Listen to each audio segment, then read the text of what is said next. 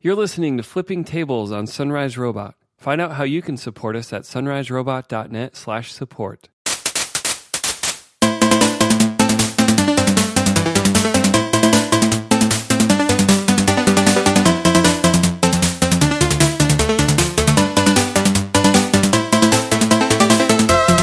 Hey, welcome to episode 115 of Flipping Tables. I'm one of your hosts, Michael Edwards. And I am a person who got a new phone. Yeah. That's not as good as my old phone, but it's kind of subjective. David Lyons. You got a Nexus 5. How do you feel about it? I got a Nexus 5X. Oh, you're right. Nexus 5 is an older phone. Yeah, I guess it was two ago, because there was the gigantic Moto X6 that everyone hated that tanked because it was like the size of a laptop. But anyway, I had a 6P, which I was and am still deeply in love with. Like, it is a truly fantastic phone. It's just too big. That is my one and only complaint. Like, the battery, could always be better. The metal back is a little slick, so you have to kind of deal with that. But it's just too damn big, and that was the deal breaker for me. So the 5X is it's not like the 6 and the 6 Plus or the 6S and the 6S Plus. It's actually a closer to mid-range phone.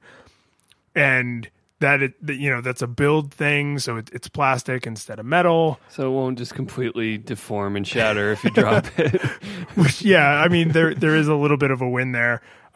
It feels so much lighter that it's almost a little jarring. Like, not only is it physically smaller, but it's made of lighter materials. So when I first picked it up out of the box, I was like, is this thing hollow? Like, is this one of those Chinese scams where it's just going to be full of Tic Tacs or something? Well, that's one thing I miss about smaller phones is, like, the last time I picked up, like, a 5S, I was just like, holy shit, this is light. And, like, you almost fling your arm to the ceiling accidentally when you lift it up. And, like, especially because the newer iPhones, the bigger ones, they're so slippery and they're rounded edges, and I'm just like, there's all these reasons why it's way more droppable. So you got to throw a case on it, and then it's even heavier, and it's like, But I enjoyed the week leading up to you ordering the 5X. There was kind of this brief flirtation, like, do I get an iPhone SE? And there was like this almost montage of like what would happen, like, oh, I'd have to deal with iOS, but I'd get to write a switcher blog, but oh man, there's this and that. And then never mind, just stay on Android. Yeah, so I absolutely did toy with the idea, and part of the reason I toyed with the idea is because I switched phones kind of in the middle of a cycle. So part of my reasoning was like, well, if I switch to the iPhone and I kind of hate it, like, I could change again in like 6 months. And part of the reason for that is because that sounds like the most elitist, like, I can just buy phones all over the place. Like, I have some like gift card money that I can't really do anything else with except these few like narrow tasks. And because I like to update my phone often, I've kind of set that money aside for stupid things like this, which is why I was able to buy the 6P, which was an expensive phone, and then so soon after switch to the 5X, which I am still trying to sell the 6P. I'd rather not just let that money like burn to death.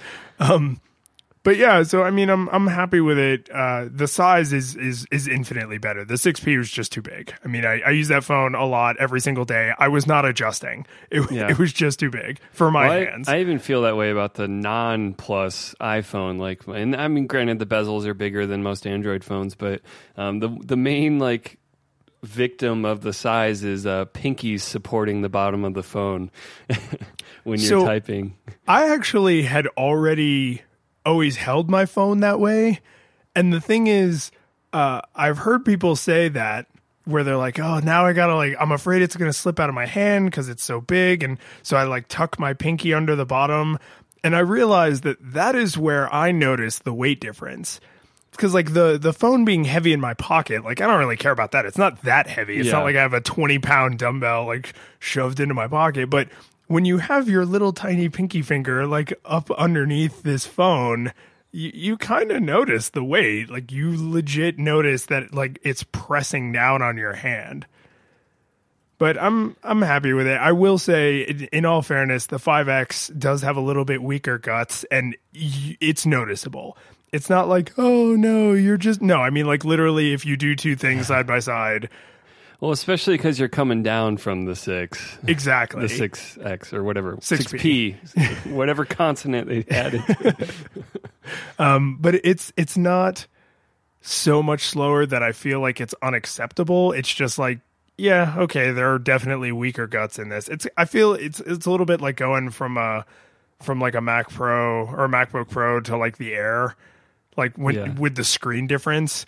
Like once you sit in front of the Air for like a week or two, you're like, yeah, whatever, it's fine. It's not as high res. But when they're side by side, you're like, oh my God. Who wiped Vaseline over this one?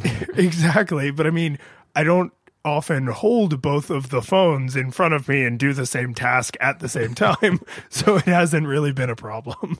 All right, let's get into the show. So the first thing I wanted to talk about this week, and since I was the topic master for once, I wanted to talk about the Rogue One trailer. So spoilers if you're trying to avoid everything about this movie. We're going to talk about it for 5 minutes or so. But this trailer came out, and it's, I guess, first thing is the trailer itself was kind of edited a little differently than most Star Wars trailers, I guess, which granted, it's other than The Force Awakens, there haven't been Star Wars trailers for over 10 years, but it's heavy though. It's kind of dark. Yeah, it's heavy and dark, but it's like cut more, like less saga long glorious shots and more music video cut, like fast and I didn't really think about that, but it's not a lot of sweeping vistas and giant ships flying through space. It's mostly like up close with individuals or small groups of characters. Yeah. And so, we get a look at our new heroine, which, is already pissing off the internet. Like, another girl gets to be a hero. I'm going to be a jerk now. But, you can already tell this is a different kind of story. It's by all accounts a heist story. They're stealing the Death Star plans. There's some gray characters that are going to be employed. The immediate characterization is like, you've broken all these laws. You've done all these bad things. And she's like, yeah, I'm a rebel. Why'd you have to make it about race? Why do they have to be gray? I was just thinking of Liam Neeson movies.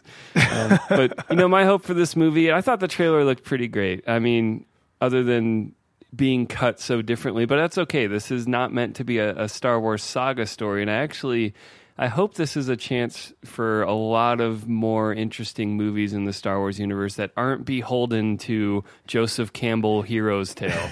Like, we can do Ocean's 11 in Star Wars. We can do other kinds of stories.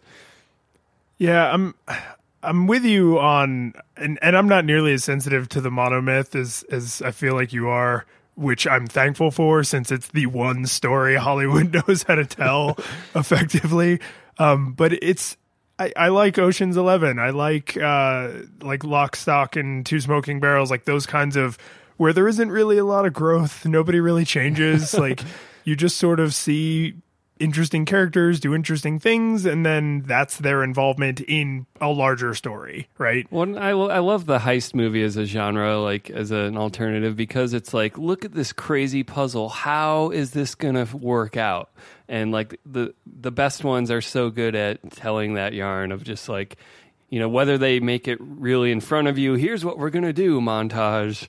And then the inevitable, something goes wrong and they have to improvise. But like all that stuff is just so much fun. And so I just like that this story doesn't have the weight of the entire, Death Star plans, but the scope isn't burdened by like everyone's destiny all at once must tie together. Who's your brother? Who has force powers? But well, I kind of got the impression that it's about the Death Star plans and the it's a prequel. It is literally a prequel to Episode 4, or an interquel because of the interquel.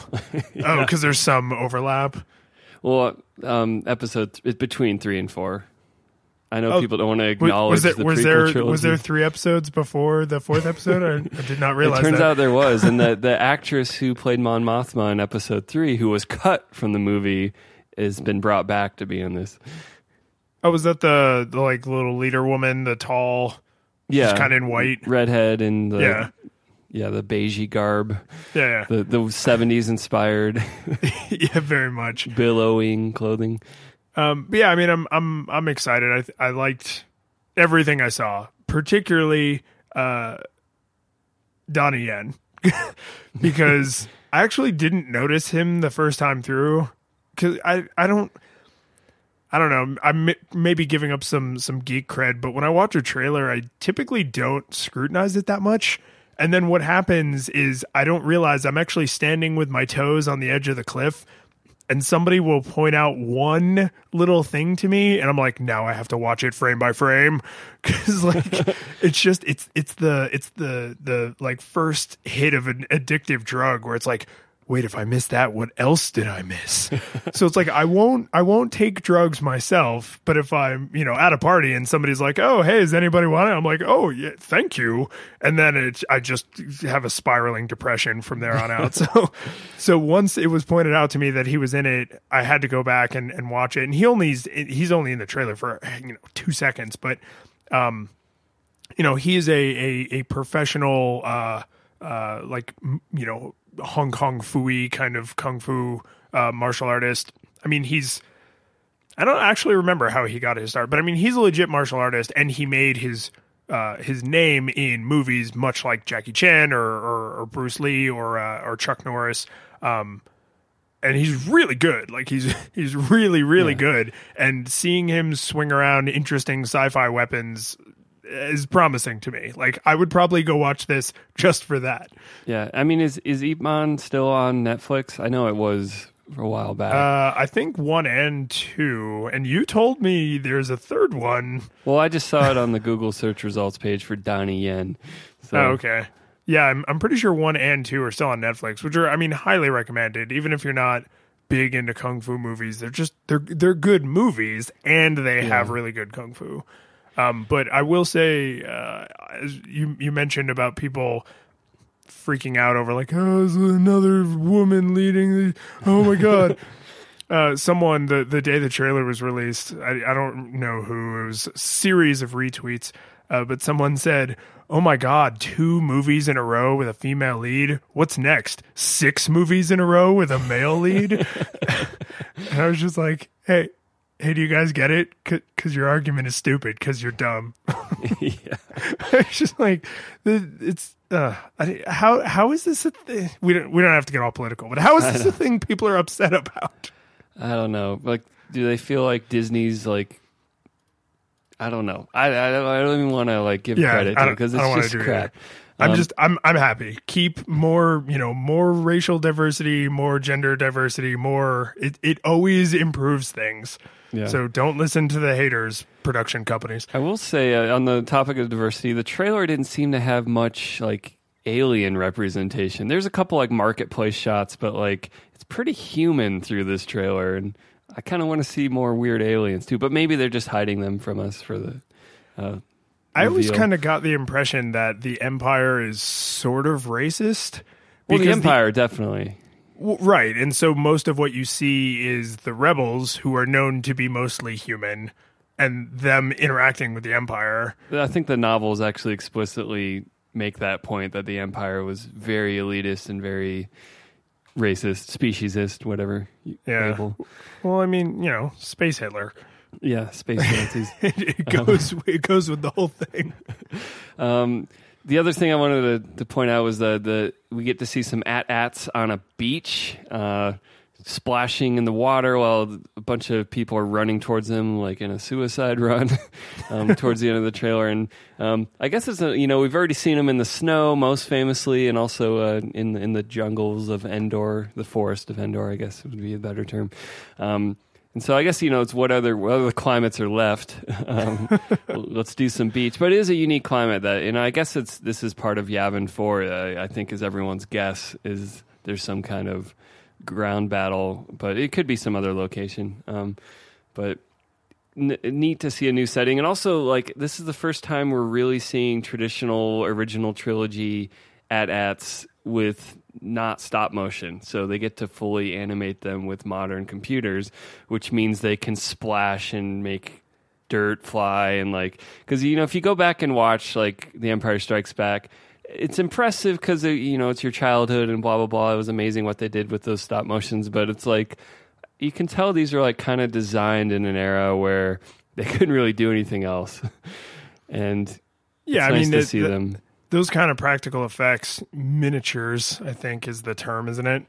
They have very real limitations, and if you know to look for those kinds of things, it's kind of a can't unsee sort of thing where you're like, oh, every time it steps down, there's like the earth isn't disturbed in any way because it would be painful to slowly animate that if possible at all.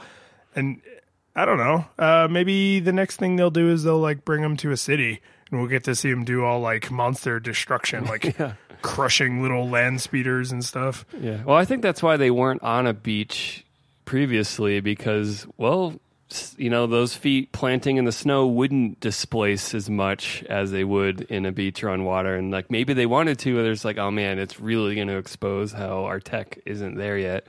So it's fun to see them in new settings. Well, I mean, this is something that is good. I don't know what you'd call it, set design maybe, or location choice for those scenes where like it would never have occurred to me until you said something like, oh, I'll bet they chose snow because it helped hide some of the limitations of the stop motion. Like I never ever in a million years would have been like, that's why Hoth exists, so that they could do that.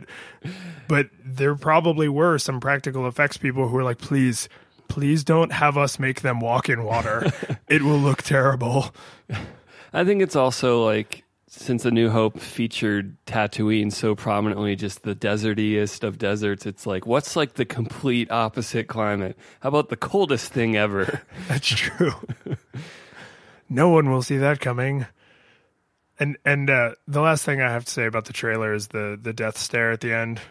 I mean, if you have other things, that's fine. I didn't mean to cut you off, but no. There is the little YouTube style hover boxes so you can like click to other videos that are about the Star Wars universe. And there's this interview with Mark Hamill, and he's just death staring into the camera, like this super intense stare. And whoever the young woman who's interviewing him, Kathleen Kennedy. Okay. Where would I know her from? She's the executive at the top of Lucasfilm running it for Disney. So I wouldn't know her from there because I know nothing about studio executives. But she keeps turning to look at him as if he's going to like politely nod and engage her. And you don't see in this little clip that he later makes a joke about how he's like, oh, I have dialogue, like I'm supposed to be participating, ha ha, and then the interview happens. But they don't show that in this little like click here to go watch this other video clip. So it just looks like he's insane and she has to pretend she doesn't notice he's insane. And it's kind of a delightful end to the trailer because it's like super serious dark trailer and then like Mark Hamill staring into your soul.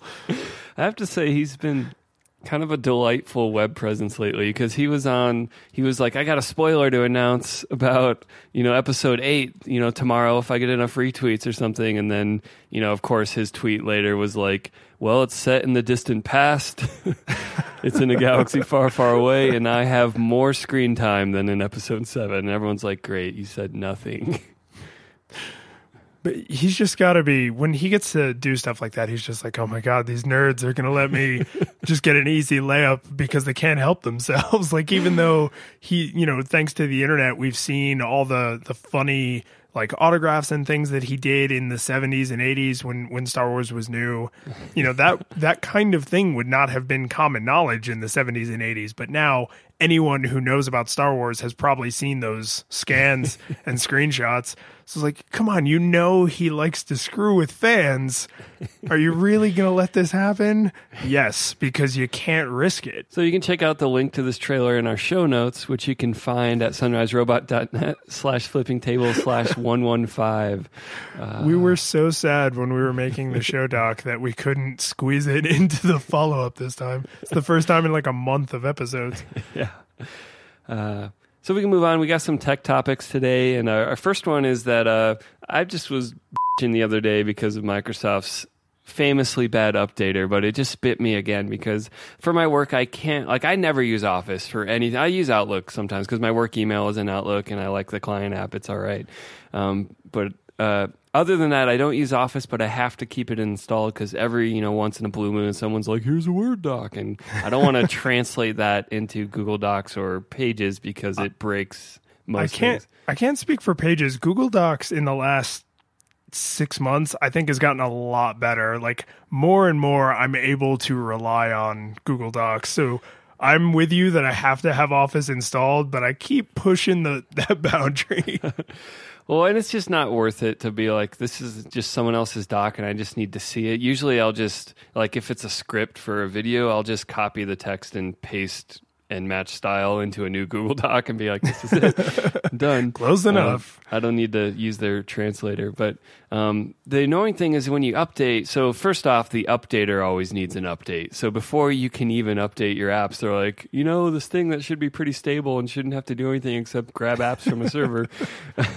Always needs updates. Like, are there security vulnerabilities constantly in this Microsoft updater? Like, why has it changed so often? But then you get past that, and then you get to the actual apps, and my experience with most updates, even Mac App Store updates, it's like, oh, they're pretty quick, and they kind of just happen in the background, and you don't think about them. And then Microsoft's like, no, I want you to quit all your stuff, and I want to sit here, and I'm going to ask for your password at least once, if not more. And how about 1.6 gigabytes? How about that? How about you just download that right now? And I just find this appalling in this day and age. And I don't understand why the downloads are so large unless you're downloading full binaries every time. Like, do they not have Delta updates? So in an attempt to have some solidarity with you, I was like, I have an open Office because I don't even have to use Outlook for email, right? I use Gmail for personal stuff and for work. So lucky bastard. I'm incredibly fortunate. I'm very thankful for my situation. But, I can go literally weeks without opening Excel or Word or PowerPoint or anything. PowerPoint's actually probably the one I open the most. But, those updates can start to build up, and I opened the updater. The updater needed to be updated, which, again, annoying. And what I found even more annoying is that the updater, and I'm not a Mac developer, there might be a legit reason for this, but it installs like a package install, not like a cool, slick, one-click Mac install. So you have to do the next thing. And I'm like, Jesus, Microsoft, did you really have to port the 20-click installer to Mac OS X? So I go through that, and then I only had 3 or 4 updates. I think your complaining screenshot you had for everything. Yeah. And everything had 500 or 600 megs that it needed. So mine only needed a paltry 300 megs each. So those aren't large enough to be full binaries, but they seem way, way too big for we patched a bug. Yeah. So what are they doing? How much more powerful is the Office suite than and this is me giving them the benefit of the doubt. How much more feature rich and powerful must this software be that it's so huge? And they're all huge. Excel, huge. PowerPoint, huge. Word, huge. Outlook, huge. They're all freaking gigantic applications. And they, even on my SSD life, they don't load fast. Certainly not as fast as a browser tab for Google Docs. And I just I don't want to see icons bounce more than once or splash art screens. Adobe apps are bad enough for that. It's oh, Illustrator, look at this cool artwork for 10 minutes before I finally open. But at least when I'm working on an Illustrator file, it's oh, this is 100, 200 megabyte art file I'm opening. So I cut it some slack. It's got to go through this crap. But, when you're just trying to open a 24 kilobyte Word document and it takes 30 seconds and you just want to see what it is, it's irritating. So I'm thinking, because I think for most people, Word is the most common one, right? You're sharing documents in your office, or maybe you have a home computer with a kid that's writing, papers for school or whatever, but like Word probably edges out PowerPoint and Excel as the most frequently used by an average person.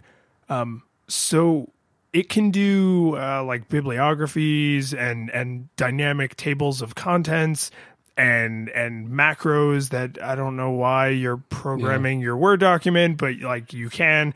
So I would love to see maybe a move to have that stuff load like on demand. Like, don't load the macro running engine until I say I would like to start writing a new macro or running an existing one. Like, don't even turn that crap on. And like the table of contents and the bibliography, like who writes a bibliography? Nobody, not even academics ever. So just don't even load whatever code is required to make that function until I press the bibliography button. Or maybe open Word and the part that renders the document and then quietly keep loading functionality while the document's open. But just, it's not, displaying text on a screen is just not that weighty of a task. It's just not. Well, that's just the impression. I don't even hate Word or PowerPoint. I do kind of hate how Excel tries to commandeer CSVs so hard, but I don't have to use Excel much. I don't think most people deal with CSVs. So for me and you, anyone who's ever had to do that, yes, that is a nightmare. But, I don't even hate PowerPoint. I hate how people use PowerPoint, but I don't hate that app. I don't hate Word.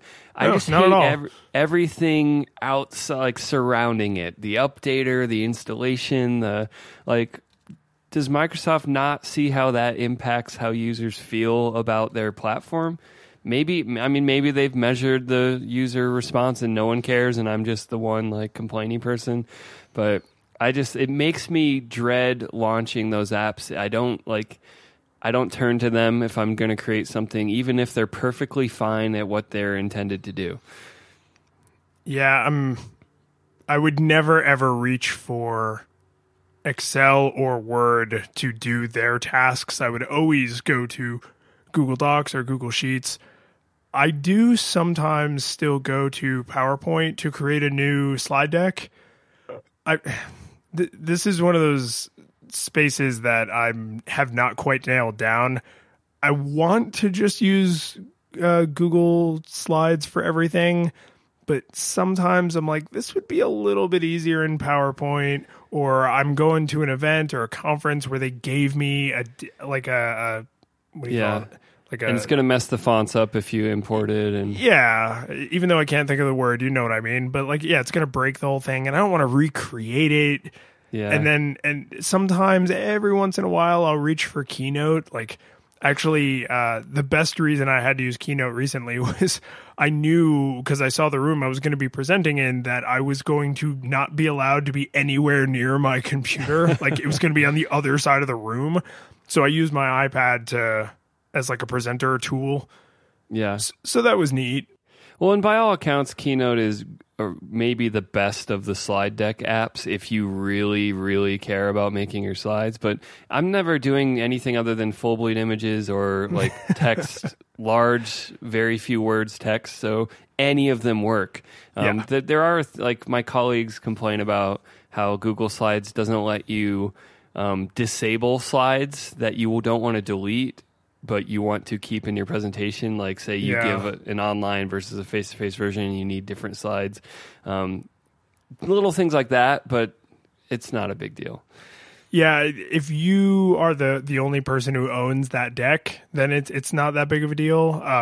But I've actually run into that exact thing where I have some of my colleagues will have a deck with 150 slides in it, but in any given presentation, they use 15 of them, and they just keep turning on and off and reorganizing, which is fine. I think that's what that feature is for. I think they're actually using it exactly as it's intended to be used. But because I've never been and am still not in a position to rely on that kind of functionality, I'm like, I'll just remove slides if I don't want people to see them. Well, I do have to say, the more I become a designer and get into learning Illustrator, I'm going to be building my slide decks in Illustrator just because artboards do it all. And if I need to port it to one of the slide shower apps, I just export pings and then I'm done. But yeah, and then just every slide is literally one full bleed image. yeah. Yeah, I mean, even Photoshop has artboards now, so you could technically build your presentation in Photoshop. Is there anything you can't do in Photoshop? Probably not. You can make videos in Photoshop, which is crazy. I'm sure that loads quickly and is a great experience. I do the one thing about using a slideshow app of some kind as opposed to a stand-in. And I think the most common stand-in is probably PDFs, actually. Yeah. Someone's just like, yeah, each slide is one page, and I just page through the PDF. There's no speaker's notes. And depending on who you talk to, some people are like, no, this should be like a TED Talk. You should have the whole thing memorized. It should be like you're reading, a script in a play. I don't really like that. I'm a big fan of extemporaneous speaking, and I like to have notes to keep me on track or to make sure I make specific points or sometimes specific jokes, but I don't like to fly completely solo, only in rare cases. So unless I started doing like a paper notes thing, it's like, oh, I have my little Flipfolio thing, and then my slides are a totally separate thing. But then, like, they can get out of sync. Now my notes are not in the same orders, and blah, blah, blah, blah, blah, blah. When I make like storyboards for videos, I actually like slide deck apps because I can have animation description visually, and then in the speaker's notes, I can put the script line that's being spoken and also describe how things are moving. And that's a really convenient format for that too. Well, so do you feel like now that you are a super professional, amazing, talented animator, do you think you're going to start using more motion and animation in your slides, or do you think they'll still just be beautiful full bleed images with one word? Well, I'm tempted to create animated GIFs for like specific things sometimes, probably just for jokes, But every good presentation is mostly jokes. It should be. Almost every presentation should be just jokes. So do you feel like the Google Suite or even the Office Online apps, do you have those available to you? I don't think I do. I've not even checked. I'm pretty sure I do because I think the CU system has Office 365. So have you ever thought about just bailing on Office and being like, nope, I'm just going to use all the online stuff so that I never have to deal with this again? Well, the only times I need to use this stuff, Google totally covers what I need to do. So I just use Google stuff. So then, yes, I would say definitely just go ahead and uninstall it all. Just bye. They're not hurting me just sitting there. Well, apparently we just spent like 15 minutes explaining how they are. They're hurting our listeners because they have to hear us complain about it. So listeners, you could send your complaints to support@microsoft.com. So we can move on. This was an interesting rumor, which, even though it's a rumor, we don't usually try to spend a lot of time on these. I think it's an interesting enough one to open the can of worms of programming languages. And the rumor is that Google might adopt Swift for Android, if not for other reasons too. And, Google currently uses Java. Is that right? Yeah, yes. Ish. They use... okay, I'm going to see if I can get this right. Java is the language, but the compiler is the Open JDK. It's not Oracle's official compiler. So that's where they're trying to distance themselves from Oracle so that they don't get sued, but the language is still Java. Yeah. I think the reason this would be interesting or exciting is, all of Apple's platforms are moving to Swift gradually. There are server applications that are starting to be written in Swift, and I don't know how widespread or how significant that is, but Swift was kind of conceived as a language that could be used to write an OS or could be used for a lightweight script or a web server kind of thing, and kind of span that range. And people much smarter and more experienced than me can speak to whether it's successfully pursuing that and would be good for that. But the Apple has been enthusiastically open sourcing it, and not in their traditional way of like, we're going to dump a bunch of crap onto our website and not even like take pull requests. Like, it's actually a functioning open source project in spirit and not just by the letter. And, there's some interesting things going on, which again, someone should weigh in on that knows more. But as far as I know, Swift isn't just like syntactic sugar. It's not just like a sexy, modern, easy to read language, but they're doing stuff with compiler innovation to, at compile time, it does things that makes your code more efficient. And just in general, I think there's a lot of buzz around Swift. And just, as a developer, imagine that your server developers and your Android app developers and your iOS app developers would all be learning and knowing the same language. If you were invested in this language, you could switch and work on a different platform with less friction. Of course, the API calls and the platform-specific stuff is all going to be different, so it's not like you can just compile your iOS app for Android. Like, you're going to have to rewrite stuff, but it's less friction and more coherency to the population of developers. And so I think that's some of the benefits. I don't know. What did you make of this rumor? Do you think they should do something like this? So the developer of Pocket Casts, my favorite podcatcher, it's on Android and on iOS, and they have a web app. So the whole company is two guys. I think it's literally just two developers. So they both have to kind of wear all the hats. And he's pretty active on Twitter, and he's pretty responsive. So when I first saw this rumor, I was like, I'm going to ask him what he thinks and see if he responds, because he is an indie developer who would benefit very much from not having to have two completely different paradigms in his head, two completely different sets of syntax. And a really skilled developer will always say, like, syntax is not what's hard. It's these other things. But if it's one less thing to worry about, that's not nothing. Like, it's one less thing to worry about. Well, there's got to be like certain algorithms that are internal to your app that don't rely on API calls that you could wholesale port over. Like, well, this calculates this and does this, and now all three places can use this. Absolutely. And you could always abstract some stuff away, and that people would, if there was one language for both platforms, people would write intermediary layers where it's like, you as the developer just say, I want a button here, and then on somewhere in the abstraction, it looks for either the iOS APIs or the Android APIs, and that kind of stuff happens, right?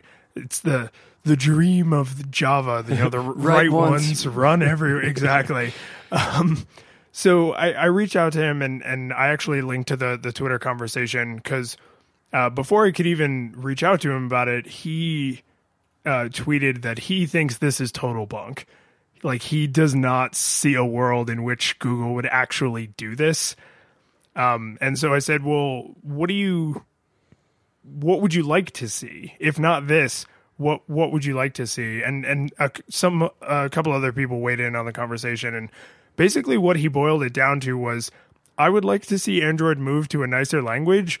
I don't think Swift is that great, and it's definitely not great enough to have to go through all the trouble of an operating system level rewrite, and it's definitely not as open as something truly open would be, so they would kind of be trading in their troubles with Oracle for different troubles with Apple, right? Because even though Apple has completely open sourced this, they are still the stewards, right? And I mean, those are all his opinions. I have no idea how accurate those are, but I thought it was very interesting that someone who develops on iOS full time, like that is his main job, was not immediately like, yes, I get just one language. He was just like, no, it's not really that big of a deal. I mean, it's a sample size of one. But I just said like, oh, well, what kind of language would you like to see? And he was like, I don't know, not Swift. I was just kind of like, oh, this is not going at all the way I imagined it would. Yeah. So again, sample size of one. But he did agree Objective-C is a catastrophe. Like nobody likes that.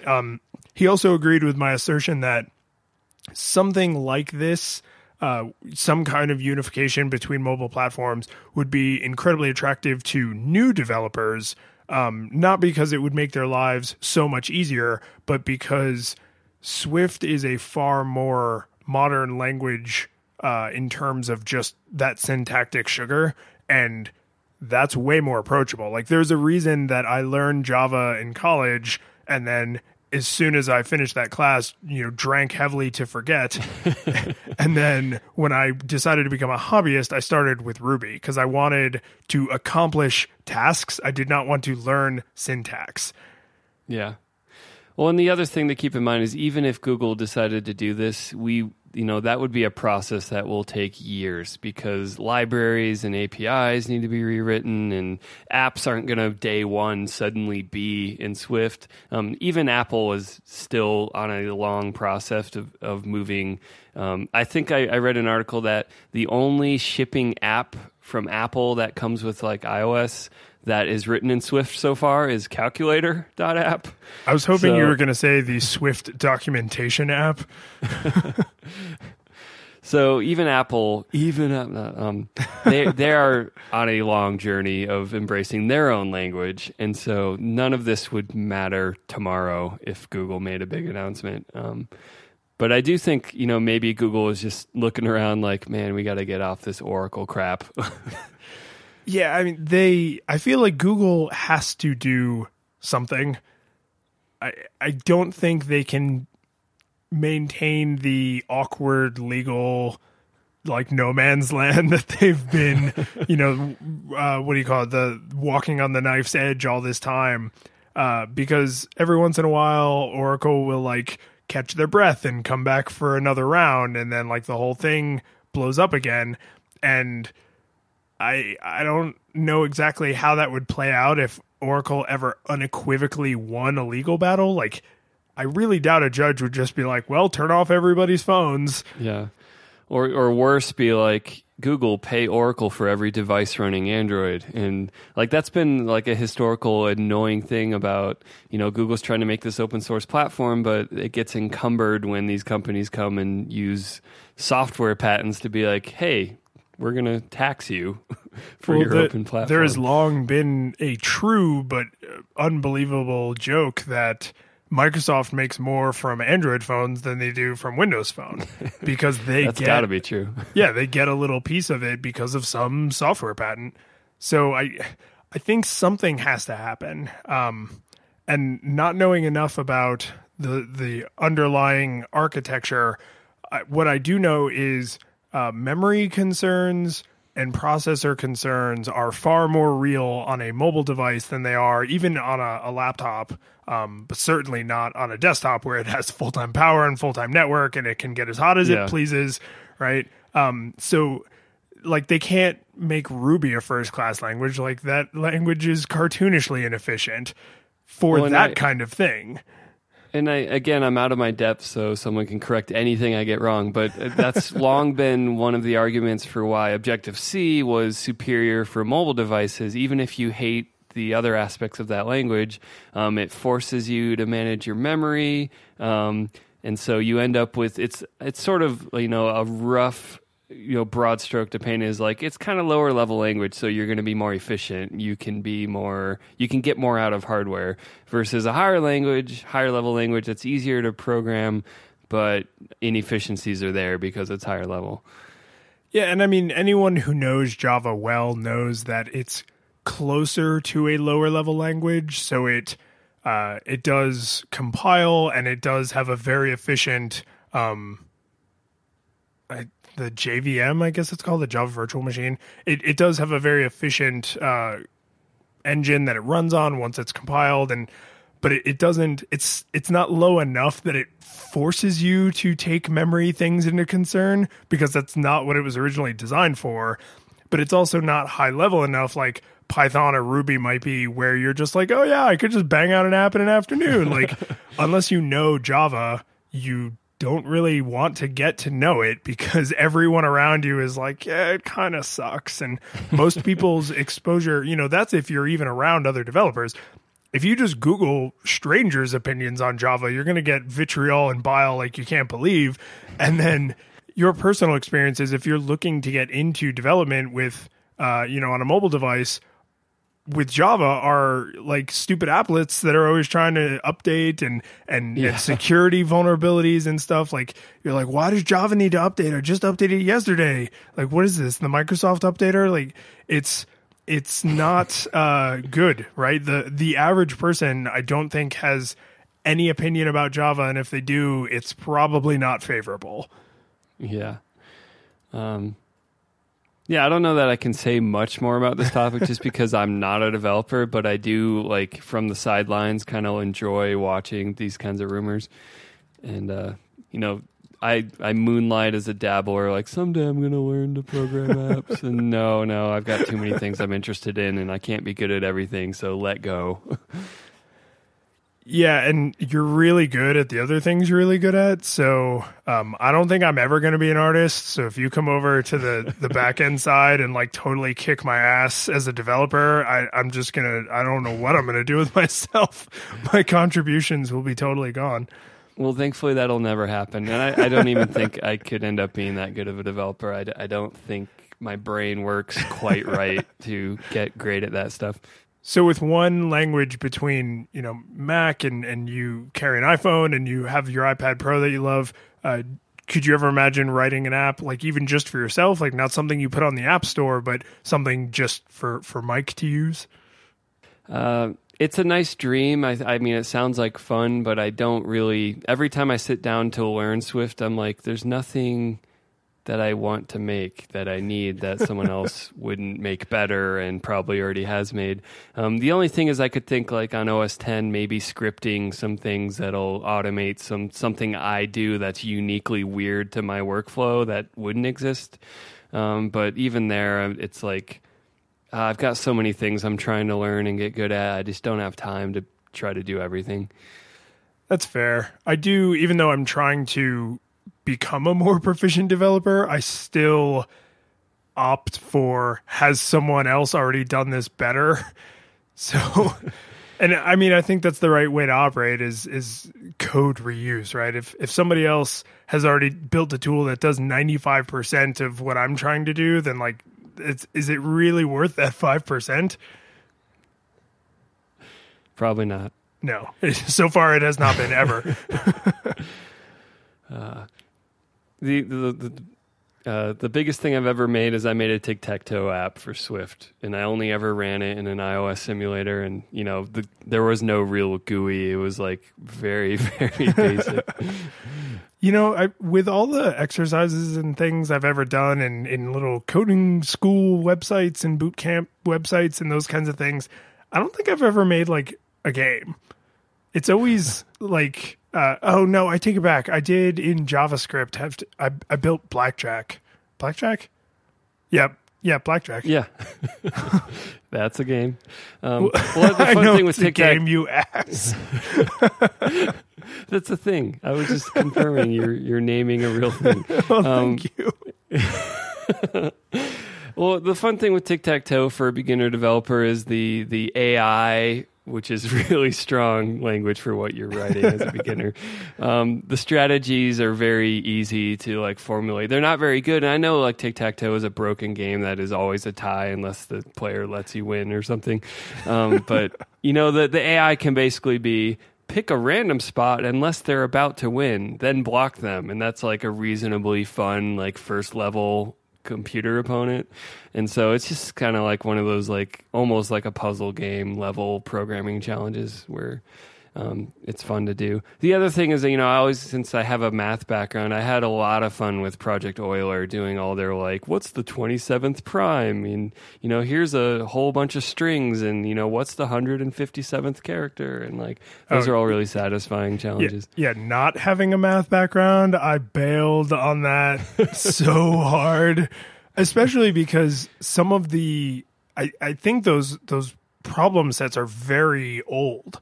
And in some modern languages, it's like, find the 20th prime. And it's like, that used to take, maybe a page of custom developed functions. And now it's like math.prime. Bracket 20. Yeah, exactly. It's like, this is not accomplishing the same goal, is it?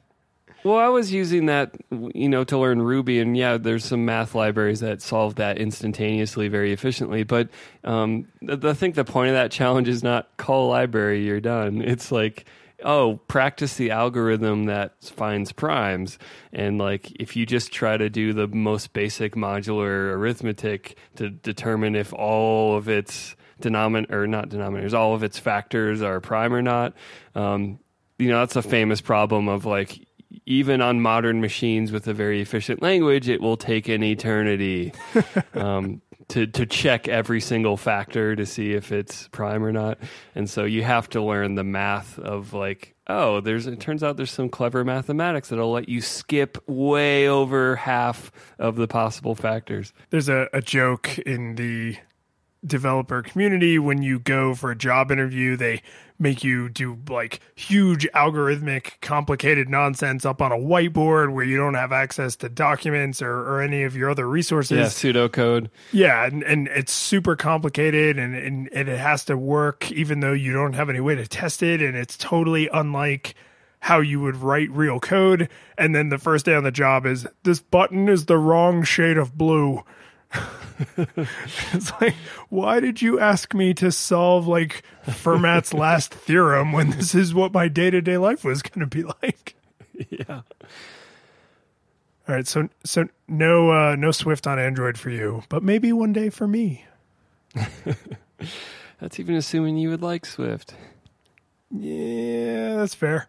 I don't honestly know. I have played with it zero, but I have seen it. And I have seen Java, and I have seen Objective-C, and just syntactically, Swift is way less of a nightmare, especially coming from a Ruby background.